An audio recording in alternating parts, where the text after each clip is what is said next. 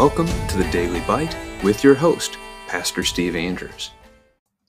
Today's chapter, 2 Samuel 22, is actually a song. I don't have any idea how to sing it, so I won't. I will read it for you instead. David spoke to Yahweh the words of this song on the day when Yahweh delivered him from the hand of all his enemies and from the hand of Saul. He said, Yahweh is my rock and my fortress and my deliverer, my God, my rock in whom I take refuge, my shield and the horn of my salvation, my stronghold and my refuge, my Savior. You save me from violence.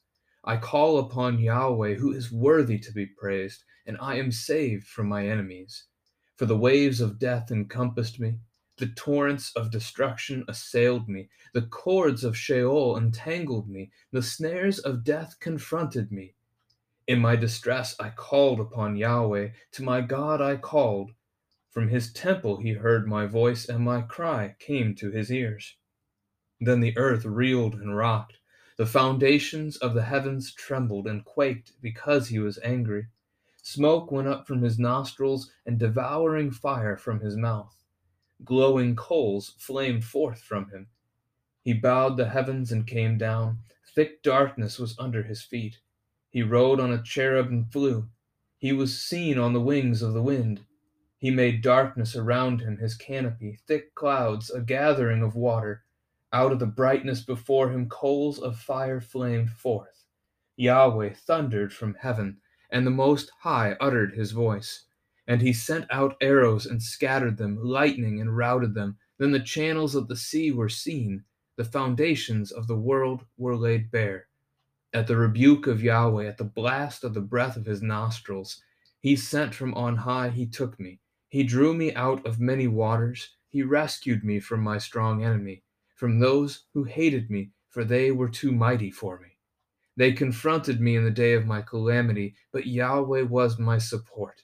He brought me out into a broad place. He rescued me because he delighted in me. Yahweh dealt with me according to my righteousness, according to the cleanness of my hands, he rewarded me. For I have kept the ways of Yahweh, and have not wickedly departed from my God.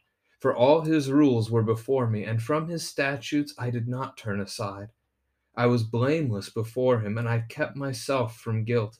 And Yahweh has rewarded me according to my righteousness, according to my cleanness in his sight. With the merciful you yourself show merciful. With the blameless man you show yourself blameless. With the purified you deal purely, and with the crooked you make yourself seem tortuous. You have a humble people, but your eyes are on the haughty to bring them down. For you are my lamp, O Yahweh, and my God lightens my darkness. For by you I can run against the troop, and by my God I can leap over a wall. This God, his way is perfect. The word of Yahweh proves true. He is a shield for all those who take refuge in him. For who is God but Yahweh? And who is a rock except our God? This God is my strong refuge, and has made my way blameless. He made my feet like the feet of a deer, and set me secure on the heights. He trains my hands for war, so that my arms can bend a bow of bronze. You have given me the shield of your salvation, and your gentleness made me great. You gave a wide place for my steps under me, and my feet did not slip. I pursued my enemies and destroyed them, and did not turn back until they were consumed. I consumed them, I thrust them through so that they did not rise, they fell under my feet. For you equipped me with strength for the battle. You made those who rise against me sink under me. You made my enemies turn their backs to me, those who hated me, and I destroyed them.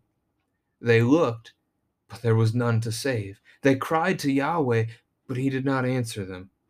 I beat them fine as the dust of the earth. I crushed them and stomped them down like the mire of the streets. You delivered me from strife with my people. You kept me as the head of the nations. People whom I had not known served me. Foreigners came cringing to me. As soon as they heard of me, they obeyed me. Foreigners lost heart and came trembling out of their fortresses. Yahweh lives, and blessed be my rock, and exalted be my God, the rock of my salvation. The God who gave me vengeance and brought down peoples under me, who brought me out from my enemies. You exalted me above those who rose against me. You delivered me from men of violence. For this I will praise you, O Yahweh, among the nations, and sing praises to your name. Great salvation he brings to his king, and shows steadfast love to his anointed, to David and his offspring forever. This is the word of the Lord. So our text starts really the same way that the text began. So in that sense, what I'm saying is the book of Samuel is one book as it was originally written. We divided in English into two, First and Second Samuel, but it was only one to begin with. And really the book of Samuel began with Hannah's song, and now it's coming close to its conclusion with the Song of David. So you could almost say that the book of Samuel begins and ends with song. We don't necessarily have the exact day here, as David in verse 1 mentions, on that day when Yahweh delivered him. Is this a present statement or a past statement? In the context of Samuel, it certainly can fit right here at the end of the book, that God has now delivered him. You could backtrack it to when God has delivered David from Saul more specifically. It seems to be, I would stick with the context side of this, that this is later in David's life. As for the song, he begins with three titles. Yahweh is my rock, fortress, and deliverer. The rock is a place of refuge, a place to hide, to be safe. A fortress is a defensible position, and a deliverer, well, saves, rescues from enemies. So God is all of these things for David, and not just for David, he is all those things for you as well. He is your refuge. He is your place of safety. He is your fortress. He will defend you. He is your deliverer. He will rescue you from your enemies. And you see similar wording. He's a shield. That's, again, defense. Stronghold is another defense. Horn of my salvation is, well, the horn is a reference to the horn of a ram. You think of seeing a ram with their curved horn. It's a shofar, something that you can blow into. I don't know if any of you have ever had that opportunity to blow into a shofar, but that was their trumpet. And so the horn of my salvation is a reference to that, sounding out, announcing, proclaiming salvation. God is doing that for David. My Savior, to say it quite literally and plainly, God has saved him from violence. And God has done this. God has done so for David. God has done so for us. And that's the question we can then turn to our children to ask with verse 4. What enemies has God saved you from? The big three we normally talk about as a church are sin, death, and the devil. So you can talk about those without a doubt. And the impact of that is far-reaching. Verse 5 and 6, metaphors for talking about how close to death he was as he had the enemies attacking him. Sheol, if you're not familiar with that word, it can mean many things in Scripture. It can be a parallel to hell, a synonym for hell. It can also just be a reference to the grave or the depths of the earth. So David, if he says that he is going down to Sheol, it's like he's going down, he's dying, and he's going to death. So Sheol entangled him. Death had wrapped itself around him. The grave was drawing him in, is the idea there. In verse 7, it's good to call out to the Lord, whether you're in distress or not, but it's good to call out to the Lord. Question for our children, what do we call this? When we call out to the Lord, when David calls out to the Lord, what do we call it? It gets you into a conversation around prayer. Also 7, the idea of God's temple showing up here, which is interesting because the temple is not yet built. David hasn't constructed a temple. He doesn't get to. Solomon does. We're still at the tabernacle, the temporary dwelling. This could connect us to the New Testament, to Jesus, who is the temple. That Jesus himself is the temple, as he talks about with the Pharisees, for example, and says, if they tear this down in 3 days, that he would rebuild it. And they end up calling him a blasphemer for it before they crucified him. The temple in this verse, though, symbolizes what the tabernacle does, and that is that God is in the midst of his people. And it's more than a symbol. It's actually true. God is in the midst of his people. He's present. So God has heard the cry of his disciple because he is present with David. And he hears our cries as well. He is present with us as well. All of creation is trembling before the Lord's anger. Fear of the Lord there in verse 8. Verse 9 is an interesting picture. You can ask your children what an animal that sounds like, and the proper response, I believe, there would be a dragon, which is interesting. Every culture, pretty much every ancient culture, has their own mythological stories about dragons.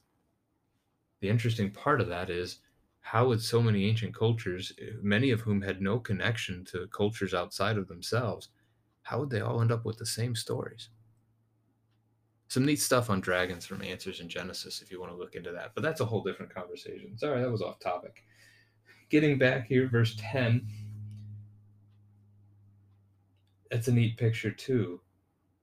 With the song here, it's almost like you picture heaven being folded down on itself.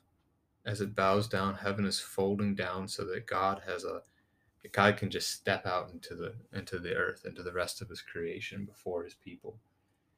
Darkness was under his feet, the sins of the world. He rode on a cherub. A cherub is an angel. Riders that go out into battle, whether it's a chariot or a horse in modern times, they're more powerful. They're harder to defend against. So God is riding out on an angel. I mean, talk about hard to defend against. You don't have a chance. Thick clouds in verse 12 maybe brings your mind to Mount Sinai as God appeared in the shape of a cloud, in the form of a cloud. Gathering of water around himself. We can think of creation as God separated the waters. We can think of baptism as God brings us through water to himself. That brings us to the Red Sea as well, which is going to show up as an image in verse 16 also, that the channels of the sea were seen, that God actually parted the sea so you could see the bottom of the Red Sea in that act. With verse 14, skipping over a little bit, God's word is powerful. The Most High uttered his voice, like the Lord thundered from heaven. Ephesians 6, we hear Paul talk about God's word as being a sword. So the power of God's word is undeniable. In verse 17, the idea of being drawn out of the water, saved from death. Verse 18, his enemies were too mighty for him. Even Goliath was too mighty for David. But he wasn't too mighty for God, and so God defended. God fought for his chosen king. God has rescued David. He has delighted in David. It is because of God's love that he chose David, just as it's because of God's love he chose you. He delights in you because he promised you that you are his child and that he would care for you. Verses 21 through 25 really are the promise of the old covenant. If we would just keep it, if we would just do what God has given us to do, we would live long in the land. Things would go well for us. But we failed at that. Which, question for your children, verse 24, David saying he was blameless before God and kept himself from guilt. Is that true? Had David been blameless before God? And we've seen some of his sin. And the one that God ultimately hangs on to in this, and well, that the scriptures do, and the sin that David commits with Bathsheba, God has forgiven that sin. God has forgiven all sin, and God forgets it too. That's, talk about incredible. Verse 26, God shows himself. He reveals his character to his people. So those who are merciful and blameless and pure, those are characteristics of God. So to those people, God shows himself. But to those who are crooked, to those who are wicked, God shows instead his wrath, which to them seems torturous. Verse 27 there. Verse 28 is important. You save a humble people, but your eyes are on the haughty to bring them down. So pride Prideful people are destroyed, but not prideful people are rescued or saved. There's a lot of New Testament connections to that as well. In verse 29, we can compare that to chapter 21 as God, as the soldiers had called David the lamp. Here we see David calling God the lamp, which is true. God is the lamp. He is the light of the world. And we see that David saying that light, God lightens my darkness. The Spirit calls us to repent. Christ forgives us of our sins. So our darkness is removed and replaced by the light of God himself. Verse 30, it is not humanly possible to do the things David mentioned, to fight an entire troop by yourself, to leap over a wall. But the point is that God can do these things, and God can even strengthen us to do things that may not seem possible otherwise. The word of the Lord, the word of Yahweh proves true, is a true statement. 33, God has made David's way blameless, so he speaks there of forgiveness. 39, all of David's enemies fell under his feet, reference to Christ in 1 Corinthians 15:25, as God puts all of Christ's enemies under his feet. Verse 42, the enemies of David, having retreated, are looking to be saved, but there is no other God. There is no one else to save them.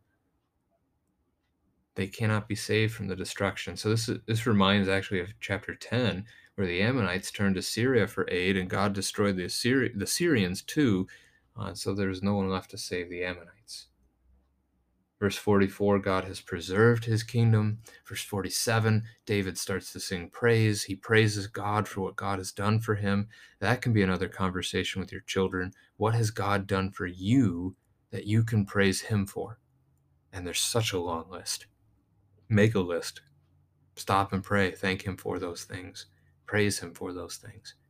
In verse 50, David says that he will praise Yahweh among the nations. In other words, he's going to be a witness of God. As he tells the nations about God and what God has done, he is bearing witness. He is sharing that gospel. That's a good thing. The last notes on this one, verse 51, the idea of David being a foreshadowing of Christ, showing up here. God shows steadfast love to his anointed, to David and his offspring forever. David's offspring forever. That's the promise that a king from David's own family would sit on the throne forever, and that king is Jesus. He is the anointed one of God, which is what Christ and Messiah both mean.